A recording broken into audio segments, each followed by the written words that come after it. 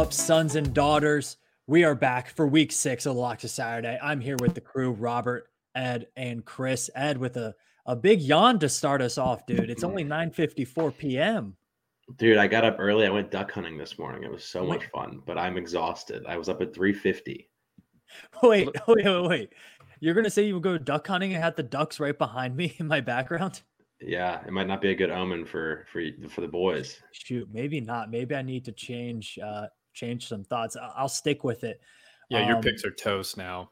Just well, no way around it. Are they toast? Because right now I have the best record of anyone on the Locks of Saturday at a slightly above 500, 15 and 13.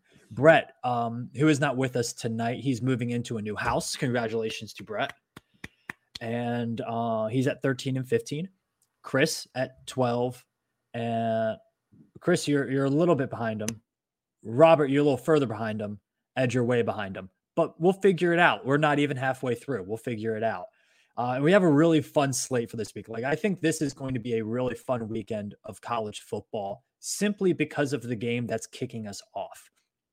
College game day is headed to Lawrence, Kansas for a football game where Texas Christian, one of the somewhat surprised teams, but I'll tell you, Chris, you were up on the Horned Frogs all year long.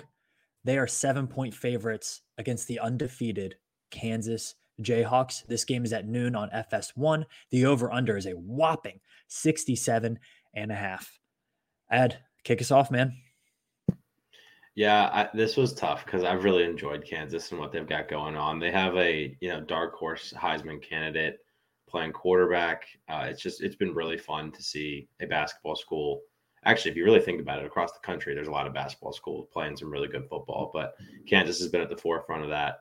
But I'm going to go with TCU here. After what they did last week to Oklahoma, I think they're riding high. They're playing really, really good offense right now. And I think the whole game day thing and the success maybe will start to wear on Kansas a little bit. They've beaten some good teams, but I don't think they've beaten anybody of the caliber of some of the teams TCU's been able to handle so far. So I'm going to go with TCU. I don't love that it's a full touchdown, but I think it might just be too much going on in the world of Kansas right now for them to come out on top in this one. So I'm going to go with the touchdown for TCU. Yeah, I'm going to go with TCU. I'm with you. I'm on the Horned Frogs for this one. I think I don't know if you can see the hand signal with the background, but little Horned Frog there. The reason I really like TCU is because not only have they outperformed themselves on offense, they've done so on defense as well. I think that'll be a little bit too much for Kansas. They probably should have lost to Iowa State last week. They didn't play well offensively. They struggled to move the ball. They would get 1 or 2 first downs and then couldn't finish drives. Iowa State's kicker missed 3 pretty easy kicks. That's not going to happen against TCU. This TCU offense has been something really special so far this season. They are number 5 in EPA per pass, number 4 in EPA per rush, number 5 in early down EPA. That's first and second down. And if they don't pick up the first down on those, that's okay because they're number 13 in third and fourth down EPA.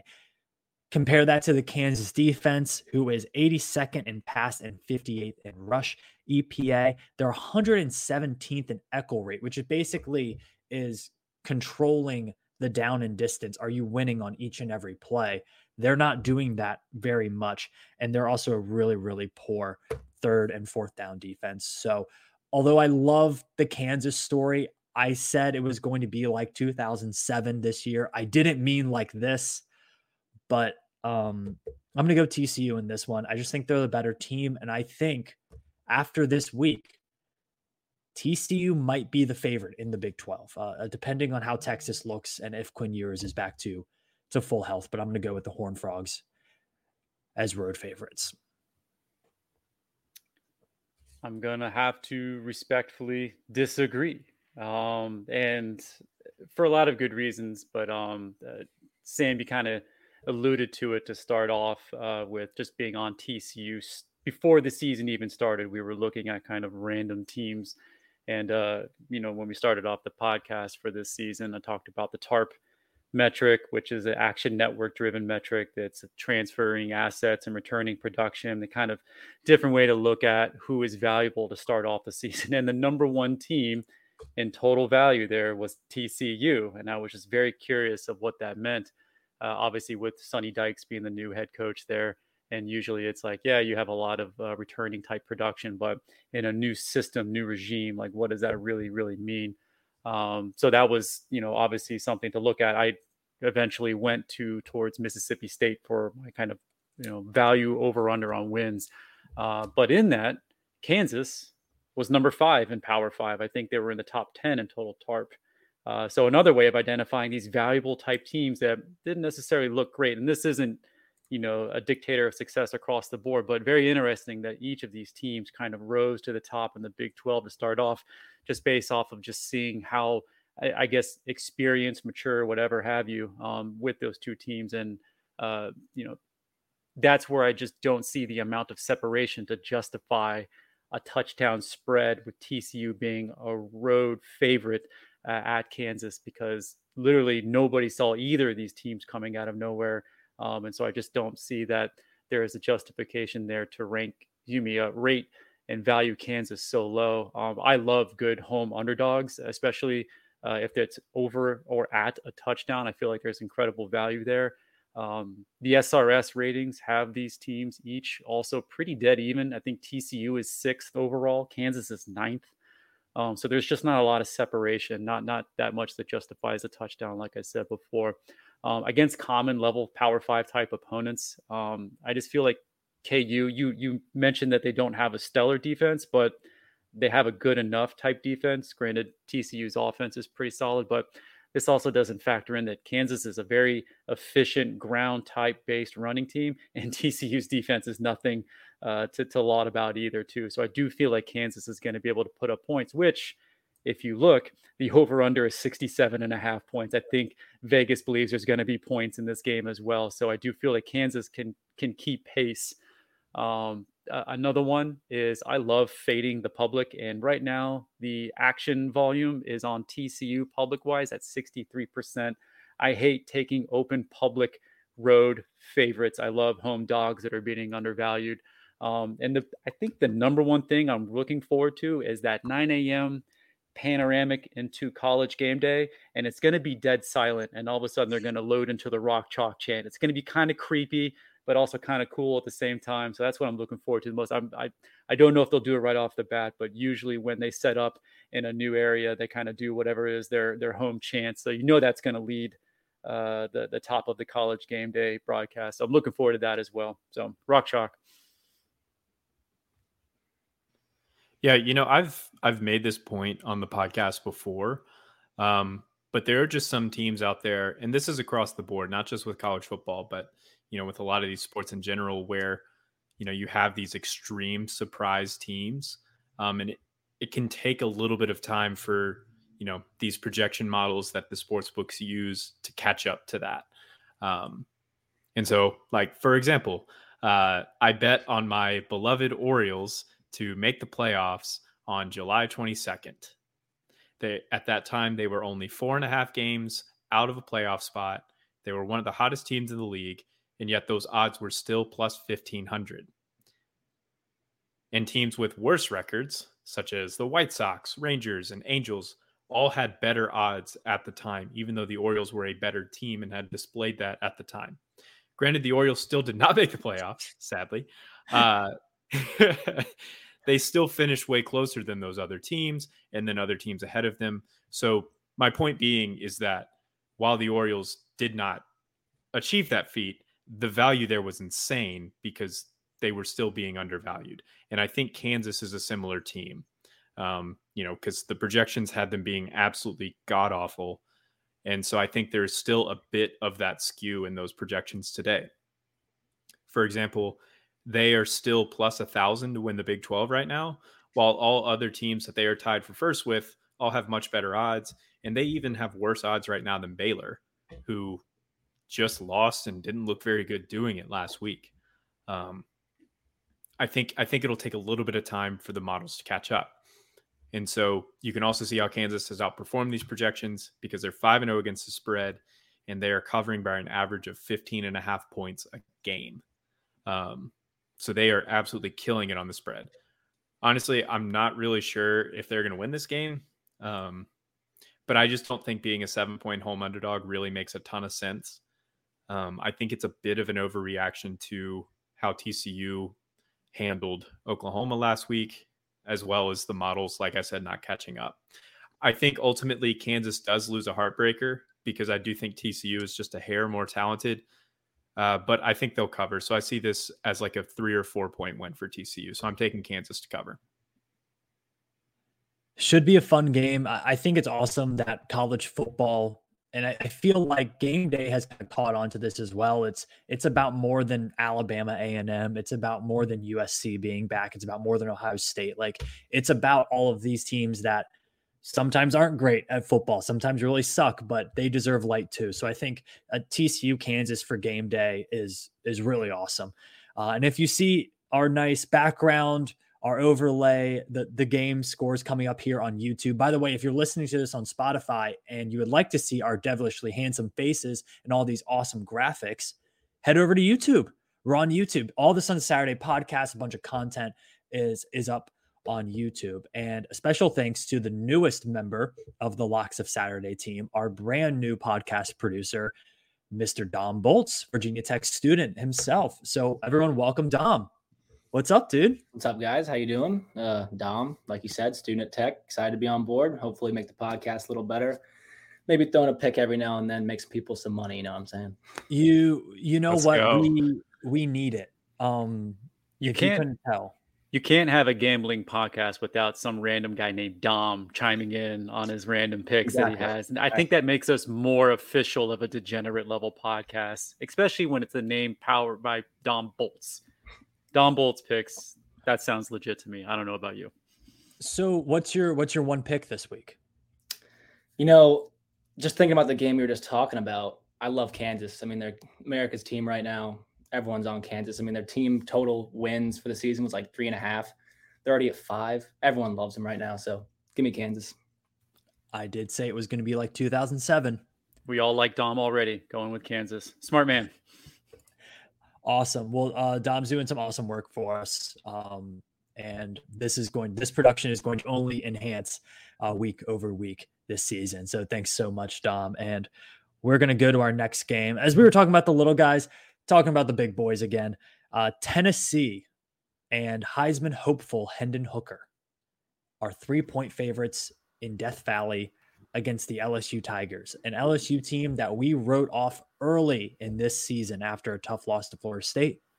All of a sudden, LSU's back in the top 25. Ed, who do you got between the Vols and the Tigers? I hate that LSU is in the top 25, by the way. That is ridiculous. Brian Kelly and the mess that it has been so far, and he still somehow has in the top 25. It props to him, I guess. I mean, the guy clearly knows what he's doing. They're not that good, but you know what? He's 4-1, and he's got him in the top 25. But I'm on Tennessee all the way. I've been on Tennessee all year. I have a preseason Hendon Hooker to win the Heisman bet in that still has life. He's been phenomenal for them, and I think Tennessee's a really, really good team. They're 8th right now in the AP poll. I realistically could see them somehow squeaking into the playoff when it's all said and done. I like this Tennessee team a lot. So I'm going to go with them, even on the road by a field goal. May even consider, I don't know if I'll do it or not. We'll see if I do it, but I may consider even buying some more points there and having them win by like 6.5, something like that. I like Tennessee's offense, man. Hendon Hooker's absolutely killing it. So go Vols. No more Brian Kelly in the top 25.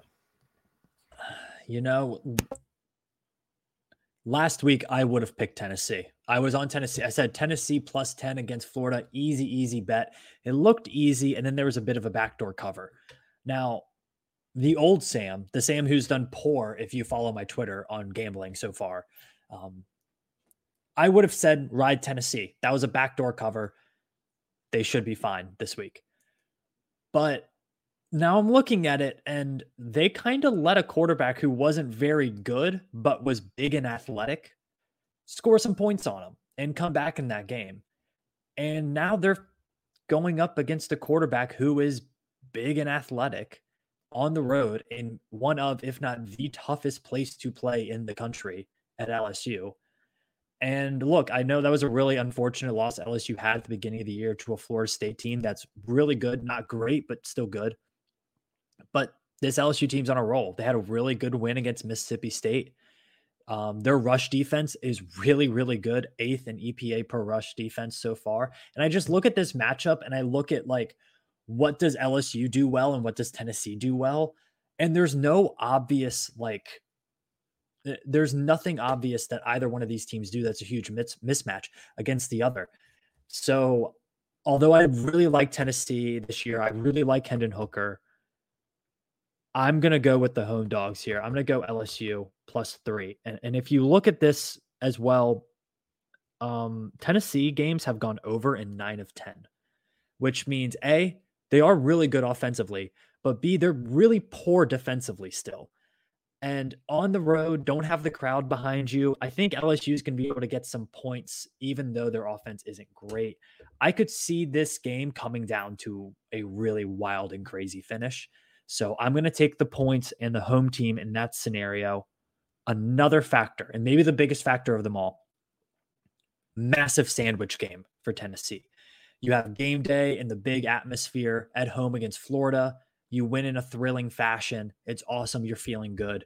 Now you have to travel, one of the furthest travels you can have in the SEC, from Knoxville to Baton Rouge. Travel down there to play them. Only next week you have Bama coming to town. Huge letdown spot right here for Tennessee with Bama on the horizon. Give me LSU. In the words of Coach O, go Tigers. I'm in agreement, Sam. LSU +3. The big thing for me is I'm just getting the better team at home as a home underdog, similar to what we just talked about with Kansas.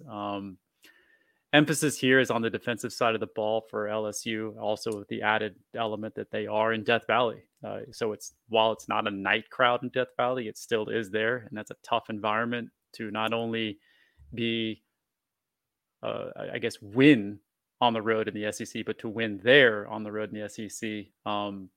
That's tough to do. And I just don't know if Tennessee, until I see them be able to win dominantly on the road against common to, I would say, mid to high level SEC opponents, I'm going to just take the home team, in this case, a good home team.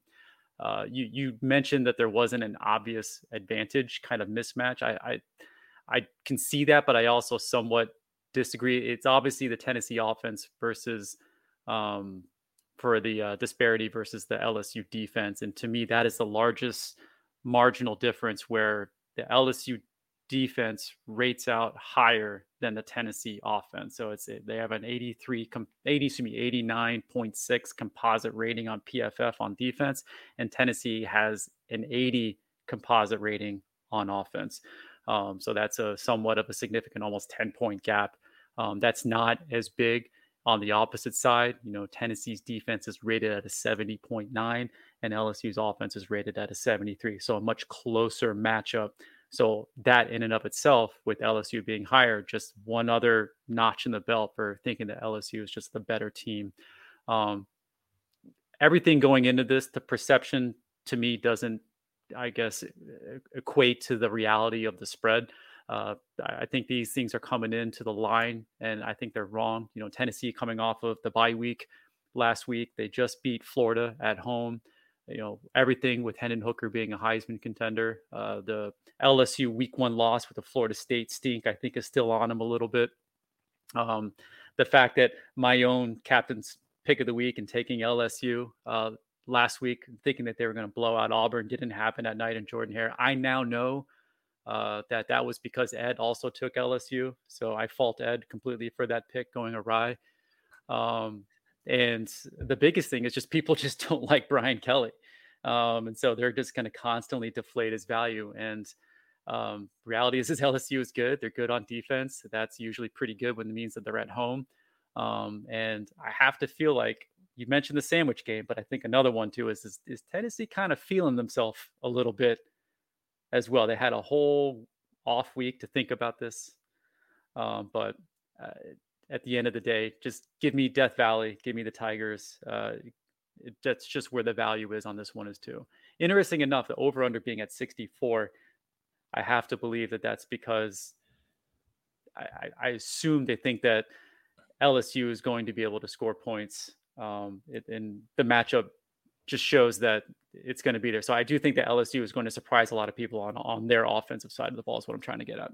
Does that still feel kind of high? Like Robert, as you round us out here, that's a really high over under for this game. Way too high, in my opinion. I would agree with that. And I mean, it's because I don't feel great about LSU's offense. I mean, I don't know. Chris, I don't know how you can say that they're the better team when, they just squeaked out a game against Auburn that their head coach is a dead man walking. Like, I don't know, man. I mean, Tennessee need like double overtime to beat Pitt, and Pitt's a good team, but they're not. We're forgetting about night voodoo that happens at Jordan-Hare. It wasn't just a Bo Nix thing. It's like the Bermuda Triangle of the SEC. Weird stuff happens there. Which only works unless we pick them, because when we do pick Jordan-Hare voodoo, Penn State goes in there and waxes them. I didn't pick that. Night Jordan-Hare voodoo is what is the differentiator. True. It's one of the only ones I got right this year. First instinct, definitely go with Tennessee. I like a smaller spread here for the higher ranked team, even on the road. I think the matchup to watch is Hendon Hooker against that LSU defense that you guys have, really hit home that they are really solid, especially up front in the front seven. Now they've only really played, I would say, two, I'll call capable quarterbacks this year. And that's Jordan Travis from Florida State and it's Will Rogers from Mississippi State. They beat Rogers. They lost to Travis. I think that this Hooker matchup looks a little bit more like the Jordan Travis matchup than the Will Rogers matchup. And so the difference between Travis and Hooker versus Rogers is deep balls. So Jordan Travis and Hendon Hooker both take a lot more shots. According to Pro Football Focus, they both throw deep balls, which is passes of 20 plus yards on just under 20% of their pass attempts. And they both grade over 91 out of 100 on those passes. Whereas Will Rogers only throws deep balls on less than 7% of all pass attempts. So Mississippi State's offense was kind of more of though it's an air raid, quote unquote, it's more of just a bunch of dink and dunk passes. They don't take a lot of shots. And so with LSU being so strong up front, even though Mississippi State's not really running the ball, they're still keeping everything close to the line of scrimmage, and those guys just feasted. Whereas Florida State, they bring some variety, they stretch the field vertically and horizontally, and they test that LSU secondary. And they did enough to win. And so I expect Tennessee to do the same thing because they do. Hendon Hooker is one of, if not the best deep ball passer in the country. That's always been his strength. Got a cannon of an arm and he's accurate down the field. And I think that this will be enough to give them the win, probably by a touchdown, especially since he can keep plays alive with his feet as well. That's something Jordan Travis could do as well, was he's very mobile. And so I think that those two factors combined, I just think it gets it done. So falls by a touchdown. We lost Ed. He'll come back.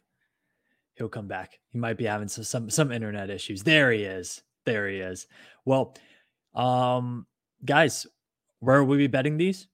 Betting them all on DraftKings Sportsbook. It's the official sports betting partner of the NFL. And I'll tell you what, I told you guys this last week. It's still the same this week. It's the absolute best place. If you are a new user to sports betting, if you want to get into it, this is the most user-friendly, risk-averse way to get into it. Because with DraftKings, when you sign up now, bet just $5 and get $200 in free bets if the team that you bet on wins. Really, really simple. And if that's not enough, everyone can boost their winnings with stepped up same game parlays. Right now, for every leg you add, you can boost your winnings up to 100% with payouts bigger than ever.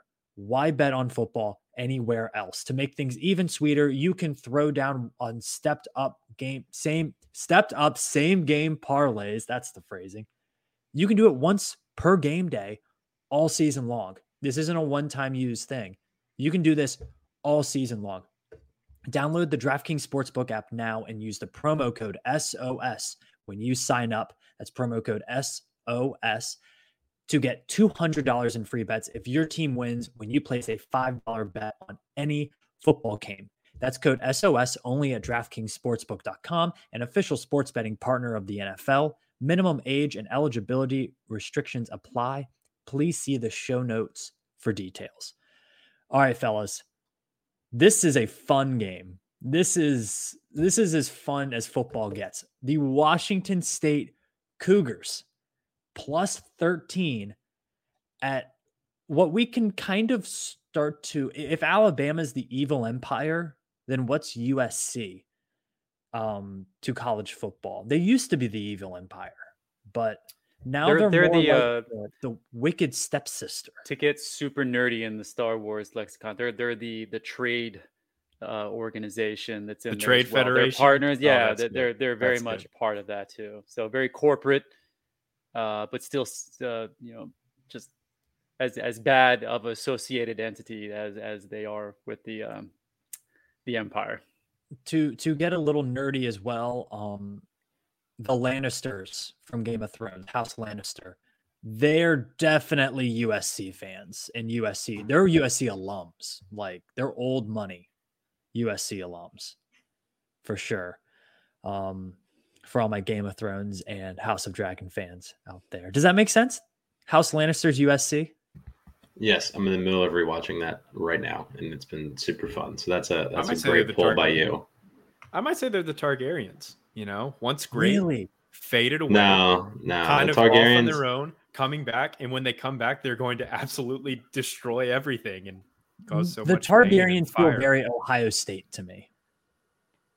We're going off the rails here. Yeah, This is great. this is getting interesting. That really was the quick. next bullet point. Game of Thrones universe podcast. That's Shame. no. But in all Sons seriousness, of Thrones. This game is 7:30 p.m. on Fox. The over/under is 66. Ed, Washington State or USC? Yeah, I'm not a huge Pac-12 gambler, I will admit, but I'm on Washington State here. I really like what USC has offensively. They've been pretty solid. Completely across the board. Jordan Addison has been as advertised. Caleb Williams has been as advertised. They're doing what you'd expect them to do. But I like this Washington State team. They're 4-1 against the spread. They're 4-1 in their record. Cam Ward's been pretty good out of the transfer portal for them. And, even in their only loss to Oregon, they lost 44-41. So they're hanging around with the competition that they're playing, beating the teams they should. And I think I do kind of like the over in this one as well. There's going to be a lot of points, but I don't know about USC yet. If the line was closer to even if it was 12, I would probably take USC. But at 13, I think Washington State can hang around. We've seen a lot of that recently. Teams hanging around in these big spread games. So I need to see a little bit more out of USC. We're only in week 5 for me to, have confidence that they're going to blow somebody out that has had success so far this year against other Power 5 programs. So I'm going to go with Washington State, mainly because it's just a really big spread. And, I'll probably be totally wrong. And Caleb Williams will throw 8 touchdowns and Jordan Addison will throw 3 himself as well. So who knows? But I'm going to go with Washington State to cover a pretty big spread. You know what, Ed? I've been on the Cougars since the offseason. I took them over 5.5 wins. They're easily going to get that. It looks like they're already at 4. And I'm on them again here. I do not think they will win this game. They will probably lose it by 10, 12 points, something like that. But 13 is a little bit high for me. And the reason is because USC's been a good team this year. And I think there's this idea floating around that USC's beating everybody by 30, 40 points. That's not what's happening. USC's margin of victory this season has been a little bit lower than you would kind of think. They won by 13 at Stanford, not a very good Stanford team. They won by 3 at Oregon State, a good Oregon State team, but not even close to the talent level and speed and athleticism that USC has. 17-point winners against Arizona State, who is an abysmal football program right now. So now saying they're going to beat Washington State by more than 13 points, a good Washington State team who is much improved defensively. And oh, yeah, they run the ball pretty darn well. Number 25 in EPA per rush offense against a USC defense that they create a lot of turnovers, but they cannot stop the run. They're one of the worst run defenses in the country at 118th in EPA per rush defense. So I like Washington State in this one to at least keep it close and make it a game. I think Cam Ward's a really darn good quarterback, and they are building a culture in Pullman, Washington of defensive, hard-nosed football. It's completely different than what we saw with Mike Leach, but it's working up there. It really is working. Another thing that I wanted to point out is last week, Washington State, really impressive 28-9 win over Cal, a good Cal team that'll probably finish over 500. Cam Ward had 2 interceptions in the end zone for that game. That game could have been an absolute blowout. It could have been a 42-9 football game. So I think this Washington State team might be a little bit better than what people think they are. That win at Wisconsin doesn't mean as much anymore because Wisconsin's terrible. But I really like this Washington State team. So I'm going Wazoo plus 13. I really wanted to take Wazoo just to fade, kind of keep that USC bias stink off of me. And hopefully that would mean that USC would win. Emotional hedge. Emotional hedge. You named it there. I was actually at, back in 2013, I was at the Wazoo game at the Coliseum where Lane Kiffin lost 10-7, I think it was. And then the following week was the ASU lost tarmac firing event too. And I remember all the fire Lane signs that were posted up all over the campus as well. That was good times. But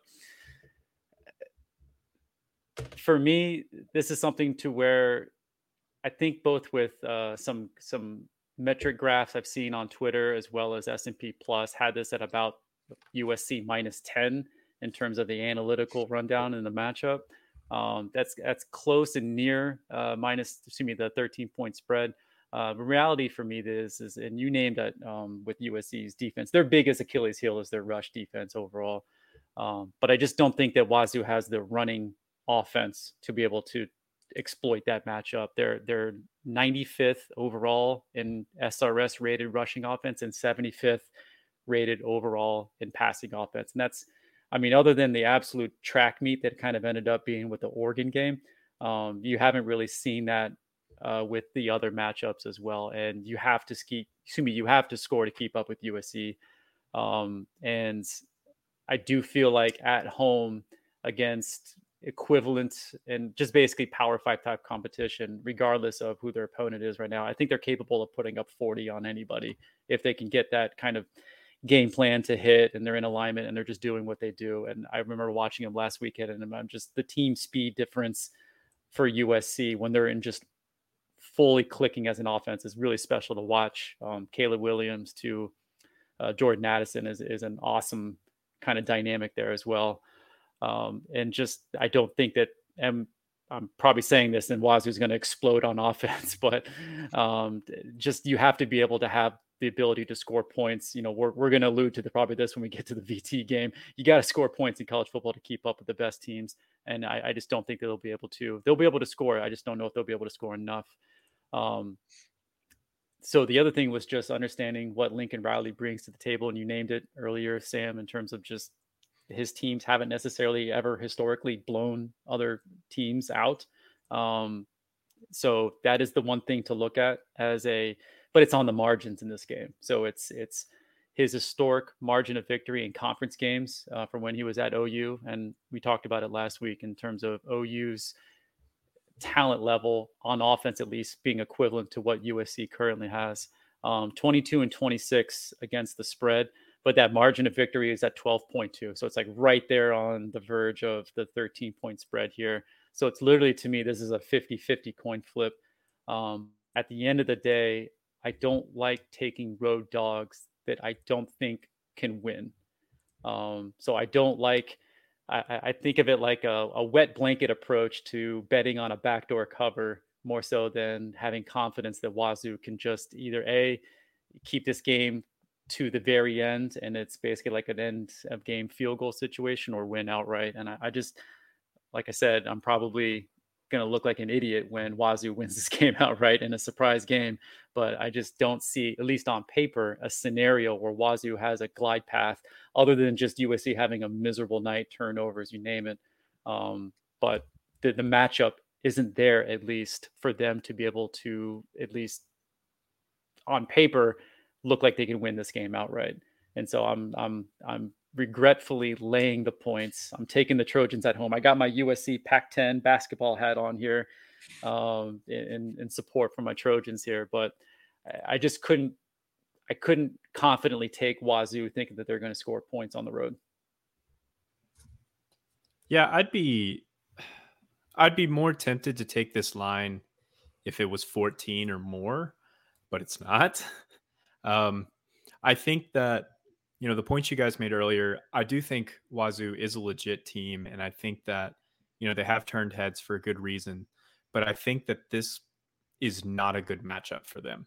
And I don't know, it is hard to tell what they have defensively, because I do agree that is an emphasis, but at the same time, the only really, I'll even say above average offense they've played was Oregon, and they gave up 44. I love Cam Ward, really. To Bo Nix. Right, to Bo Nix. We'll get to Bo Nix later in this podcast. Don't worry about it. Yes, we will. I love Cam Ward, and I'm sad Brett's not on this podcast because that's his guy. He absolutely adores Cam Ward. He brings a lot of good things to the table, but he's very turnover prone. He has 7 interceptions in 5 games, and he's also been sacked 14 times. And that's a bad combo because USC's defense, if you're an NFL fan, I like to think of USC's defense as like the Trayvon Diggs of defenses. Trayvon Diggs being a corner from the Cowboys where you look up and he's probably given up 100 yards to your favorite receiver, but he's also picked off 2 passes. And so he's a stat sheet stuffer, but he's also giving up a lot of yards. And that's sort of what USC's defense is. They give up a lot of yards, but they feed on big plays. So they are number 1 in the FBS right now in interceptions, and they are 5th in sacks. And as I said earlier, Cam Ward, a lot of picks, a lot of sacks. I think USC will just force too many negative plays for Wazoo to keep up with this USC offense that, while maybe not scoring as much, has managed to take care of the ball well. So I think USC wins this by 21 or more. It'll be a really fun game. I think you're looking at 2 quarterbacks that a lot of people want to tune in and watch. Cam Ward, obviously a lot of hype coming from the FCS level. A guy that the Hokies probably looked at to getting to come to Blacksburg. And then Caleb Williams, obviously, doesn't need to be said that he's in the Heisman conversation, that he's just really darn good. So it should be a fun game. All right, one more Pac-12 game. You guys ready for this one? Because I sure am. The Utah Utes are 4.5-point favorites at UCLA. This game will take place on Fox at 3:30 p.m. The over-under is 65. Another high game total for this one. The Utes and the Bruins. Ed, who we got? I'm on UCLA here. I'm 1-0 betting against Utah so far this year, back to week 1. So I'm going to continue to bet against Utah. And Dorian Thompson-Robinson has been the quarterback at UCLA for 10 years. Yep. And I think he finally figured it out this time. So I expected him to be what he has been in his career, and he has been significantly better than that. And it's been a pleasant surprise. I mean, he's actually been better than Cam Rising has been for Utah. If you really just take those 2 stats and line them up right next to each other. Thompson-Robinson's got over 1,200 yards, 11 touchdowns, and 1 pick. And an extremely high QBR. So he's been playing really, really good football for the Bruins. And that is why I'm going to take them as a 4.5-point home underdog. They're coming off of a really good win. They're the home team in this game. I mean, everything to me just points at them. I mean, they were able to put up 40 and win by 8 against Washington last week. They're kind of riding high, and they're coming in with 4.5 points to play with. So I'm going to take UCLA, led by a good quarterback. Playing good ball right now, and the 4 points at home is very appealing to me. So UCLA. I'm not betting against Utah ever, really. ever. I really like UCLA. We know. No, I had Washington last week and I was watching that game. And I was like, oh my gosh, like UCLA has dudes that make plays and DTR is fun to watch. This is what we were promised with him, right? Like, he's a difference maker and this is a really good UCLA team. But let's kind of look at this from a holistic standpoint. UCLA's 2022 win total was set at 8.5, which a lot of people thought was a little bit high, but 8.5. They already have 5 wins. Okay. 7 games left on their schedule. They have to play Utah this game, Oregon, and USC. So even if UCLA was to get the over in their win totals, they would still have those 3 losses, presumably, right? To Utah, Oregon, and USC, who are 3 more talented, better teams, right? Do we really think UCLA is like a 10-win team? Do we think they're going to beat UCLA and Oregon? But probably not. Are we overreacting to them a little bit? Probably, right? Because if their over-under win total was set at 8.5 and they still have those 3 teams left, that means we probably expected them to start this season 5-0. I mean, they played 4 cupcakes. They almost lost to South Alabama, and then they beat a Washington team who's better than we expected, but that Washington team still has some holes in their team. So I think this is a good UCLA team. They're probably better than we gave them credit for. I think we've kind of forgot that Chip Kelly's really good at coaching football. But they're going to lose a game this year, and this is probably it. I don't care that they're playing at home in the Rose Bowl because like 25 people show up to those games. So there is no home environment at all there. And Utah's been beating the ever-living crap out of people. Since that Florida game, they beat Southern Utah, which this doesn't count, but they beat them by 66.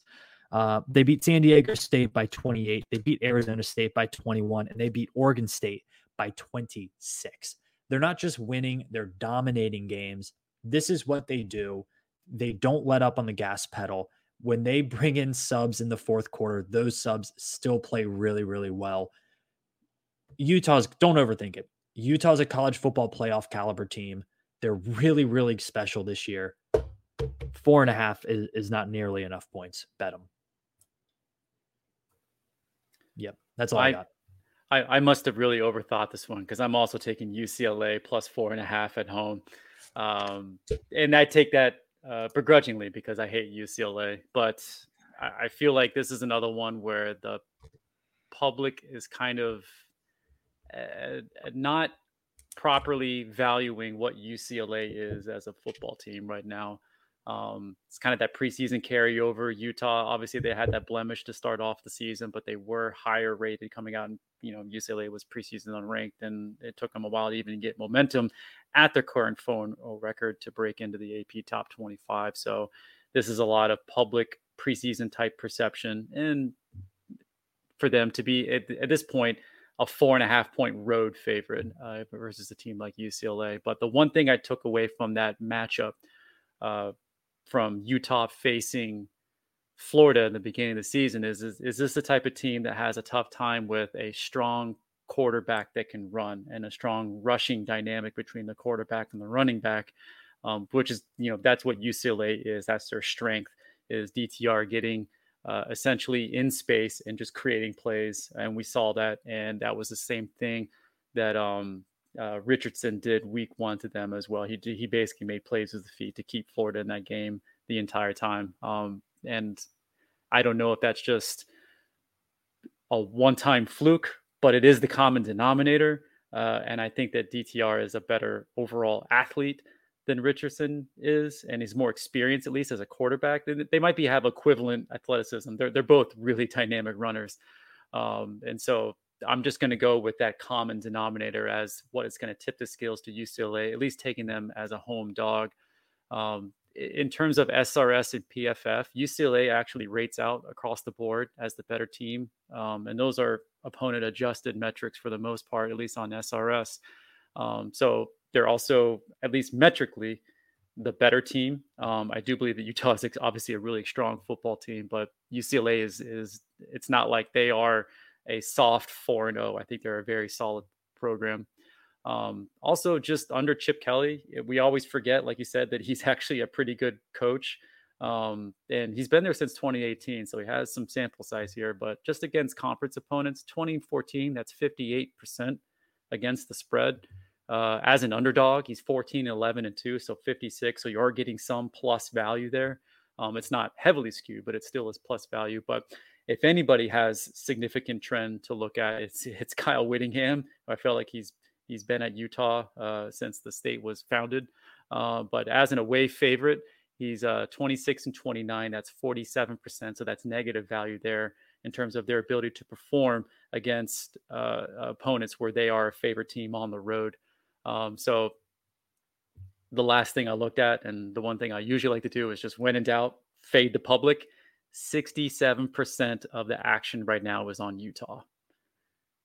So I think that feeds into the narrative I talked about beforehand in terms of just perception of these teams.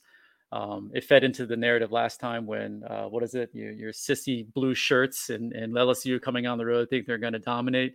And what did UCLA do? They brought them back to earth. I don't think Utah is going to have that much hubris coming into this game, but it's something where UCLA is not going to get slapped around in what I consider to be a pretty empty stadium. So it'll be an echo to the slap. You'll be able to hear it all the way throughout the Rose Bowl.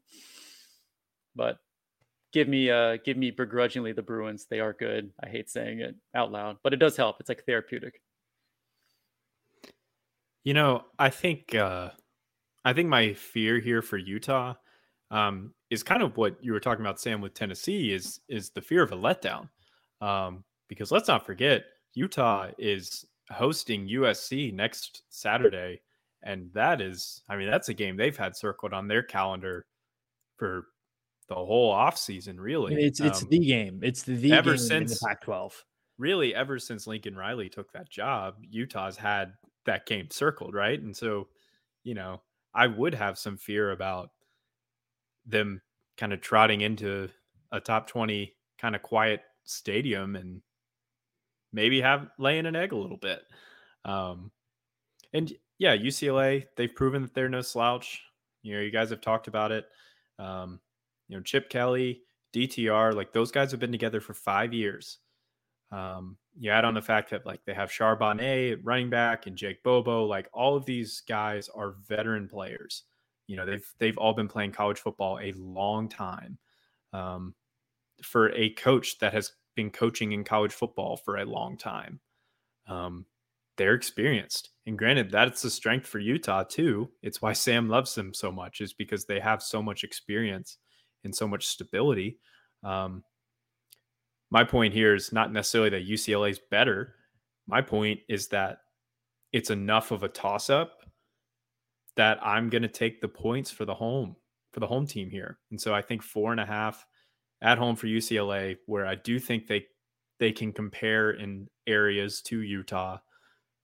With that big game looming for Utah, take the points. It'll be a really, really big game. It'll be a really fun one that won't be so important, and probably not as fun, will be when our beloved Hokies travel up to the House of Horrors. That is, Robert, what is the field? Acupuncture field? What is it? That was good. Acrisure. Yeah, I thought it was Acrisure, but it's Acrisure. Well, they pronounce everything a little bit differently in Pittsburgh. So look, what's the Yinzer pronunciation of Acrisure? Yeah, well, the Hokies are going there. They're 14.5 point dogs. They just got their tails whipped by Carolina. Ed, what are your thoughts on the Hokies right now? They're so bad. Oh my gosh, they're so bad. I mean, they're just so bad. I have no idea I'm not going to beat this to death. Pitt by like 17, Pitt by 24. We'll be lucky if we score 13 points. Pitt's not that great either. They just lost to Georgia Tech, but we can't score. And until I see any reason to think otherwise, I have no faith in us scoring more than 10 points a game. And do I think that Pitt will score upwards of 27 to 30. Maybe not. It depends which defense we see, because the defense early in the year for the Hokies was pretty good. The defense last week in Carolina looked just completely overwhelmed. And I don't think Carolina's offense is as good, or Pitt's offense is as good as Carolina's, But I just have no faith in Virginia Tech's ability to put the ball in the end zone. Unless some of these receivers start catching the ball, and some of these linemen decide to open some holes for Keyshawn King or Bryce Duke, I just don't see how we can score enough to keep up with the 14.5, even though that is a huge number. It's ridiculous that I'm saying this, but until I prove otherwise, I got to go Pitt. I'm having a hard time wrapping my head around any of this. And I'm looking at the slate. We've talked about a bunch of really good 3:30 games today, and I'm like, oh, what am I going to watch at 3:30 on Saturday? Might need to pull down the second TV so I can have Virginia Tech off in the corner where they belong for right now. But I mean, I am encouraged by Daquan Wright and Bryce Duke and Mansour Delaney. These young guys playing pretty well. But we're just not even close to there offensively for me to have any faith in them being able to cover this spread. So I'm going to go with Pitt and hope I'm wrong. I think you brought up a good point there with the young guys. And last week I used the analogy or the metaphor, I guess, of golf, right? So when you're in a round of golf and something's wrong with your swing, you're not going to fix it during the round, right? It's not going to happen. Virginia Tech's in that round of golf. All of the issues are not going to be fixed mid-season in practice. They're just not. There's not enough instruction time. There's not enough time in between games. These guys aren't going to get that much bigger, faster, stronger over week to week. However, the second most important part of golf, one, understanding what you can and cannot fix and when you can fix those. Very, very important to becoming a good golfer. The second most important thing to remember when you're golfing, actually maybe the first, is to realize when you suck, right? And to just take that in stride. And I think last week, something really important happened for the Virginia Tech program, because I think at some point in that game, Brent Pry looked to his left down the sidelines, and then he looked to his right down the sidelines, and he realized, oh my God, we are terrible. And then he did what he should have done. He honestly did what James Franklin, his mentor and former colleague, did at Vanderbilt. He just brought in the young guys. He said, you're talented. I'm going to put you in the game. You're talented. You're going in the game. You don't have experience. They're probably undersized. But he's throwing in these freshmen and sophomores and young guys to get playing time to build a program. I really loved that step that he took last week, because there's some of these guys who have been in this program for 4 or 5 years, and they're just not good football players, and we don't need to see them on the field anymore. We really don't. It's doing good for no one. And because of that, I think you're going to get a little bit of a spark somewhere that might help the Hokies out. I know they've been really bad. I think they're a really bad team, but you don't need to be that good to cover 14.5 against a Pittsburgh team that I think is still vastly overrated. So with that being said, I'm going to take the Hokies plus 14.5. They're not going to win this game. They're probably going to lose by 14, but that 0.5 is enough for me. So I'm going to go with the Hokies. Also, Malachi Thomas should be back in some capacity. Red shirt Malachi Thomas. Petition to red shirt Malachi Thomas. I'm completely in agreement with our humble leader, Billy Ray Mitchell, on that one. There's no reason to play that guy. I think if he's not to 100% by Thursday, you do red shirt him. I do think that. But if he's 100%, throw him out there. See what he can do, because a 2-back system with Malachi Thomas and Keyshawn King adds something to this offense that they simply haven't had. So go for that. I'm going Hokies plus 14.5. I hate it. They're disgusting. I hate watching them play. It makes me want to vomit. It makes me want to go get a degree from another college so I can root for their football team, but I can't do that. So plus 14.5. We're riding with them. Sam, second week with the golf analogy. We're gonna switch your name, but we're gonna start calling you Chubbs here with your sage-like advice. So thank you for that. I'm surprised when you realize you suck, you didn't start saying to just begin slamming beers and break out the sleeve of Dunlops and enjoy your time there for the golf game. That's what I do. If you haven't started drinking in this college football season for Virginia Tech yet, you need to start. If you start now, you'll probably sober up by the time the basketball team starts playing. I can't argue with that. That's a great strategy. As previously mentioned, I just from Ed, I don't see a roadmap for not only just VT being able to win a game, but to just keep it close. The offense is just that bad. And as you alluded to, I don't know how you change that dynamic midseason. This is going to be a complete retooling of, or at least rebasing of who's on offense, who's starting, who's getting snaps, scheme, you name it. And I without just like maybe like a special advisor or someone coming in for the Hokies to just kind of say, hey, we need to start from scratch, and doing that maybe during the bye week, but not week to week. This is going to be something where they're going to have a little bit more time to look at it. So it's just a bad roster, at least on the offensive side. And the last two times we went in to Pitt with a bad roster, granted, I think it was more on the defensive side of the ball. It was 2018, 52-22 loss. And then 2020, 47-14 loss. And that was actually with a pretty good offensive roster at the time for both of those. So we're just not in sync and alignment, at least in terms of being a good overall roster. We just don't play well at Pitt. It's like going to BC. It's like going to Cuse. It's not a place we play very well on the road to start.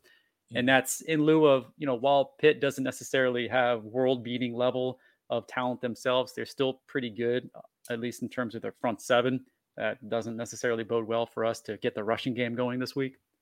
And it's not hyperbole at this point. VT basically, when you factor in rushing and passing, has the worst offense in Power 5 football. Yeah. That's not hyperbole. I'm not taking a whole lot of stock in the Georgia Tech game. I feel like that was just one of those random anomalies of coastal chaos. And if anything, it probably made Pitt even more mad to be able to come out and perform pretty dominantly in this matchup this week. So I do think that they'll be at least ready to play. The other one that I found is pretty alarming, 78% of the early action was on the Hokies. So I feel like there's just a lot of public misunderstanding of what actually they're looking at right now, which is this is a really bad offensive football team that I don't see a glide path to them. Like we talk about doing 30 burgers, 20. Try scoring 14, 2 touchdowns at least. I don't think Virginia Tech scores 20 in this game. I think it's like 24-13 Pitt. What I really wanted to look at was just historically how bad they are in offense, and then rate that out in terms of just other really historically bad offenses, at least in the ACC, because our listeners probably have more of a familiarity with some of the more historically bad ACC offenses. So right now we're on path to score 180 total points as a football team in 2022. That's bad. That's 18 points per game. Only ACC teams to score at or less than that margin since 2010. So we're thinking like last 10 years, but also, assuming not 2010, 2012, not the last 10 years, but also modern offenses like that installment of these new, more spread them out type offenses in the last decade. So 2020 Cuse was one of them, finished 1-10. 2019 Georgia Tech finished 3-9. Wake and BC in 2015 both finished 3-9. 2014 Cuse and Wake also both finished 3-9. And 2013 Wake finished 4-8. Another one was just looking back and just realizing and forgetting almost how bad Wake was on offense pretty much the entire 2010s. I was about to say, what an awful stretch. Gosh. The common denominator is just not a lot of wins out there. And these weren't teams that were trying to lose close. They were getting blown out pretty much across the board, other than that awesome 0-0 famous Virginia Tech game, which we were unfortunately a part of that. It's good to be a part of history, folks.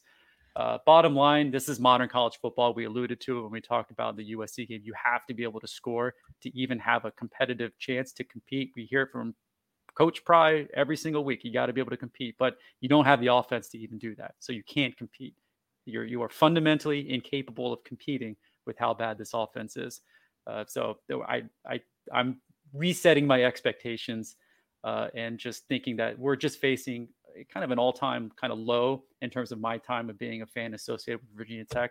and just how much and how bad this offense is. And when you factor in all of the equivalent talent, the new minds and philosophies and schemes from a mixture of experienced and inexperienced coaches, it's just the manifestation of just a lot of bad football right now in Virginia Tech.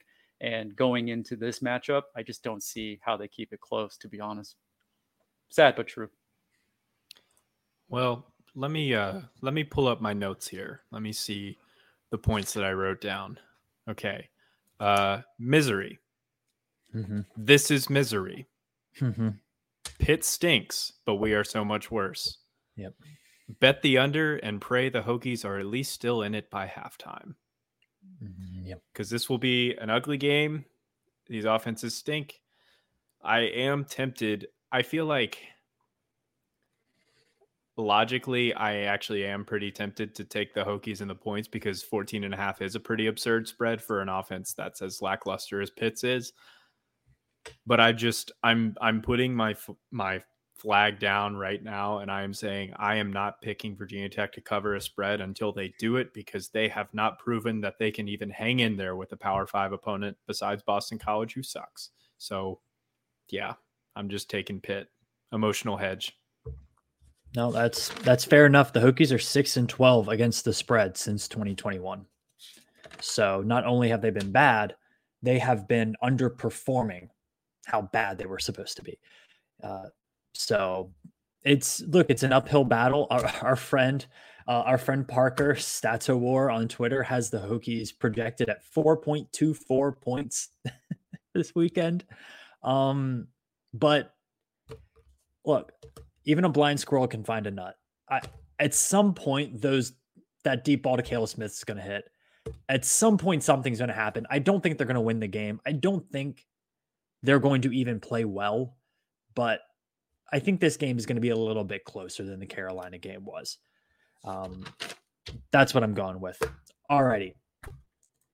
Let's move into our special picks of the week. Some fun ones here, as you can see from our backgrounds. Our producer, Dom, seems fun to say, our producer, he found some stats for Brett's game. So Dom, can you help us out with Brett's nutty pick of the week? Yeah, I think I got some good stats for you here. We're looking at a grueling Big Ten matchup this week. Iowa at Illinois.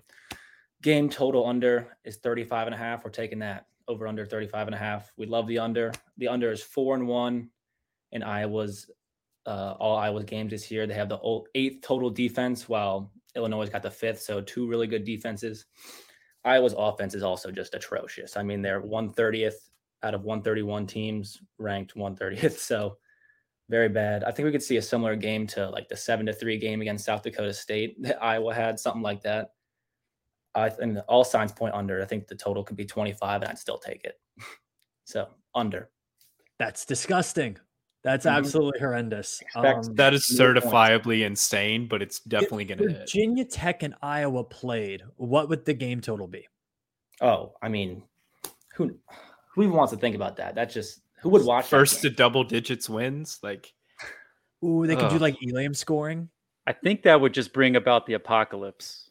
Like, we would literally just travel back in time. Like it would just set civilization back a few centuries. They could play the game, but they would have to wear leather helmets from like 1920. Yeah, in fact that'd probably be the only way I'd want to watch that game. I don't believe there'll be many people watching the game. Pretty bad. Pretty bad. All right, Ed, your southern deep fried game of the week. You know, coming into the year, we thought that this game would be, one of the best games of the entire season. Turns out Texas A&M still bad. Jimbo Fisher still bad, even though he can recruit. But we have to throw this game on here, right? Texas A&M at Alabama, 8 p.m. at Bryant-Denny. After all the offseason drama, you have to talk about this. So I'm going to talk about it. Alabama's going to win by 24 plus, which is the line right now. The number one recruiting class of all time at Texas A&M. The history of college football recruiting, they have the number one recruiting class of all time. They are 3-2 and still favored to lose by 24 to Nick Saban. Roll Tide. That's all I got to say. Roll Tide. 8 p.m. in Bryant-Denny. I mean, give me Nick Saban just absolutely hammering Jimbo Fisher. Without Bryce Young. Without Bryce Young, I will add. It doesn't matter. That dude that they brought in is a freight train. That was Derrick Henry with an arm. Crazy. Absolutely crazy. I think I'm with you on that one. Bama by 30 plus. I hope so. I would just love to see Nick Saban just destroy. I can't wait for the post-game handshake. It's going to be great. Going to be great. All right. Well, my graveyard shift game of the week. This is a game that you need to stay up late for. I got him back here. Ed's trying to kill my boys.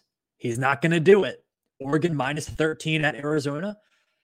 Arizona's terrible. They're a bad football team. I'm fading Arizona.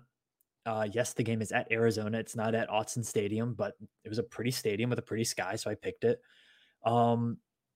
Also, Oregon, tough loss to start the year to Georgia. But since then, playing pretty good. They have a win against Washington State. They have a win against BYU. Oregon has a lot of football left to play. And I'm telling you, an 11-1 Pac-12 champ whose one loss is a basically true road game to Georgia, that's a playoff resume. So I know Bo Nix is not great, but he is playing better in this offensive scheme. And he has a lot of weapons around them. And defensively, Oregon flies around better than probably anybody in the Pac-12 athlete-wise. So Ducks by $1 billion against Arizona. By $1 billion. 13 is not nearly enough. They'll probably win this game in the 20s. So give me the Ducks. That's billion with a B? Billion with a B. Yes, this game will be at 9 p.m. Eastern on probably like Fox or something. You'll find it somewhere. Pac-12 network that apparently no, it's not no on major Pac-12 cable network. outlets get. Yeah, it's not on Pac-12 network. It'll be on something. That's good. That's good. Chris, your captain's choice of the week. Well, after what was a pretty disappointing LSU failure last week, thanks to Ed, I had to once again reach back into the well and remember the true spirit of trying to find value in the captain's pick of the week. And while I tried to find, if you're watching on YouTube, you can see my background here. I tried to find on Division II level, South Dakota School of Mines. Turns out can't find them on DraftKings right now. So hopefully our DraftKings partners can find some action in the Division II market. But I didn't have anything that popped out in lines until the Paul Chryst news came out, and Wisconsin just inexplicably fired what I would consider to be a good coach who had a good track record and was just somehow having the kickoff to a pretty bad start to the season and had a pretty tough buyout to swallow for the Wisconsin football program. And I don't know what it means. I don't know if it means if they're trying to just hand the keys over to Jim Leonard, something they probably could have done in the offseason, let's be honest. I don't know if there's anything else going on there. But basically, to me, it just shows that Wisconsin's going on the road this week without any semblance of a plan in place. And if you follow social media, it caught a lot of the current players kind of off guard. So I feel like there's a weird dynamic in Wisconsin's football program right now. And it's not saying that they're going to go on the road to Northwestern, who stinks. Let's be honest, they stink. But the fact that they're an underdog at home by 10 points, what I consider to be a very low scoring football game. Maybe Northwestern's going to play very well because they were able to show their shiny new plans for their $800 million stadium. My God, Big Ten money, if you're able to build a palace in Evanston, Illinois for that program, which is terrible. But that's what they're going to do. So I'm not even analytically looking at this game other than the fact that I'm just going with emotion and sentiment of the program, which I feel like Wisconsin, I don't know if this is going to be, the quote unquote Ewing theory, if you ever listen to Bill Simmons' podcast of addition by subtraction, but I can't necessarily see that because Chryst was a pretty competent football coach, an offensive one at that mindset. So having Jim Leonard lead the cause here as the interim guy with their defensive coordinator, I just don't see that translating to being able to score and cover a 10-point spread on the road against a common Big Ten opponent. So this will probably come back to haunt me because I'm betting on a very bad football team. But hey, that's what degenerates do. When you're desperate and you're trying to get your individual pick up a little bit, you got to reach into the well a little bit. So one common denominator, Northwestern football uses purple. I'm part of my theme here. So very regal, associated with captain. I'm trying to kind of just justify for taking a inexplicable coach firing this week. So why not bet on misery? Why not? Robert, round us out with your free money bet of the week. Give the people a winner. Hey, I've been giving people lots of winners. 4-1 this year so far on my free money bets, which I suppose if they're free money, it should be 5-0, but I'll take it. So I'm going to look at Boston College here, 20.5 point dogs at home against Clemson. When I look at Boston College, I feel like to bring in our I think you should leave reference of the podcast. It's like the sketch with the game show, and there's the game show mascot, and he just doesn't know what he's supposed to do. And I feel like I'm the game show host yelling, "Figure out what you do." And yeah, because Boston College, what are they doing? They don't know what they're doing. They have looked awful all year. And then they pull out this win against Louisville. Whatever. I don't know. That's not a real football team. They need to figure out what they do because Clemson's really good. And 20.5 is probably half the number of points Clemson will win this game by. So my free money bet here, take Clemson minus 20.5. Yeah, I came away from that Clemson NC State game just thinking Clemson's a really darn good football team because they manhandled, without one of their best players, they manhandled NC State up front on both sides of the football. So, yep, I like Clemson in that one. Well, fellas, it will be a really fun week. Hopefully the Hokies can figure some stuff out.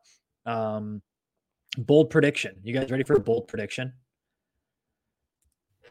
Hokies will win a game in the month of October. They're going to win one of them. Which one? One of them. I don't know. Who knows? I don't know, man. I think they win one of them. I mean, it's especially bold considering they have a bye in there. So they might win one the rest of the year. They might win one the rest of the year, but win one. Think, I got a feeling, right? They might lose the other two by 30, but I got a feeling they're going to pull one of these out. They could potentially beat Miami. I don't know that they're going to win in the stadium behind me. No, probably not. I mean, where this past weekend we saw one of the greatest catches in college football I've ever seen. Really filthy. That really catch filthy. in that Liberty game was unbelievable. It makes our receivers who are dropping balls that hit both of their hands right at their numbers. We should just have that on repeat the whole time. Face. What you're meaning to say is right in the face. Where it hits you in the face. Right in the face. This area. Not here, but like right here. I mean, they give them sticky gloves and everything, and they still can't catch. Can you put Stickum on your face mask? Will that help? It'd be like the scene from The Little Giants when he gets the football stuck right in his helmet. You know, there's people on Twitter who are like, if Grant Wells would have thrown that ball harder, it would have just stuck in his face mask, but he didn't do that. So, no, I think the Hokies pull one out. I think they won weird Coastal Chaos game. I think the Hokies are the bad Coastal team that creates the chaos this year. Maybe they'll win on RSN for the Miami game. Maybe they'll win where no one can see it. Probably. Yeah, All stat just heard. It's the first time since 1995 that the Virginia Tech Miami game is not nationally televised. Of course. Oh, how the mighty have fallen. That's disgusting. Well, that'll do it for week 6. Maybe we'll have some more positive Hokie talk week 7. Probably not. I'm probably dead wrong. But yep. Robert, regardless, sign us out. Go Hokies. Oh no, hate it, go, hand it out, but won't let go. Oh no, dead end road, you're too young for the dead we owe. Oh no, I'm for sure, silver lining's way too old. Oh no, hate it, go, hand it out, but won't let go. Won't let go. Hate it, go. Hate it, go.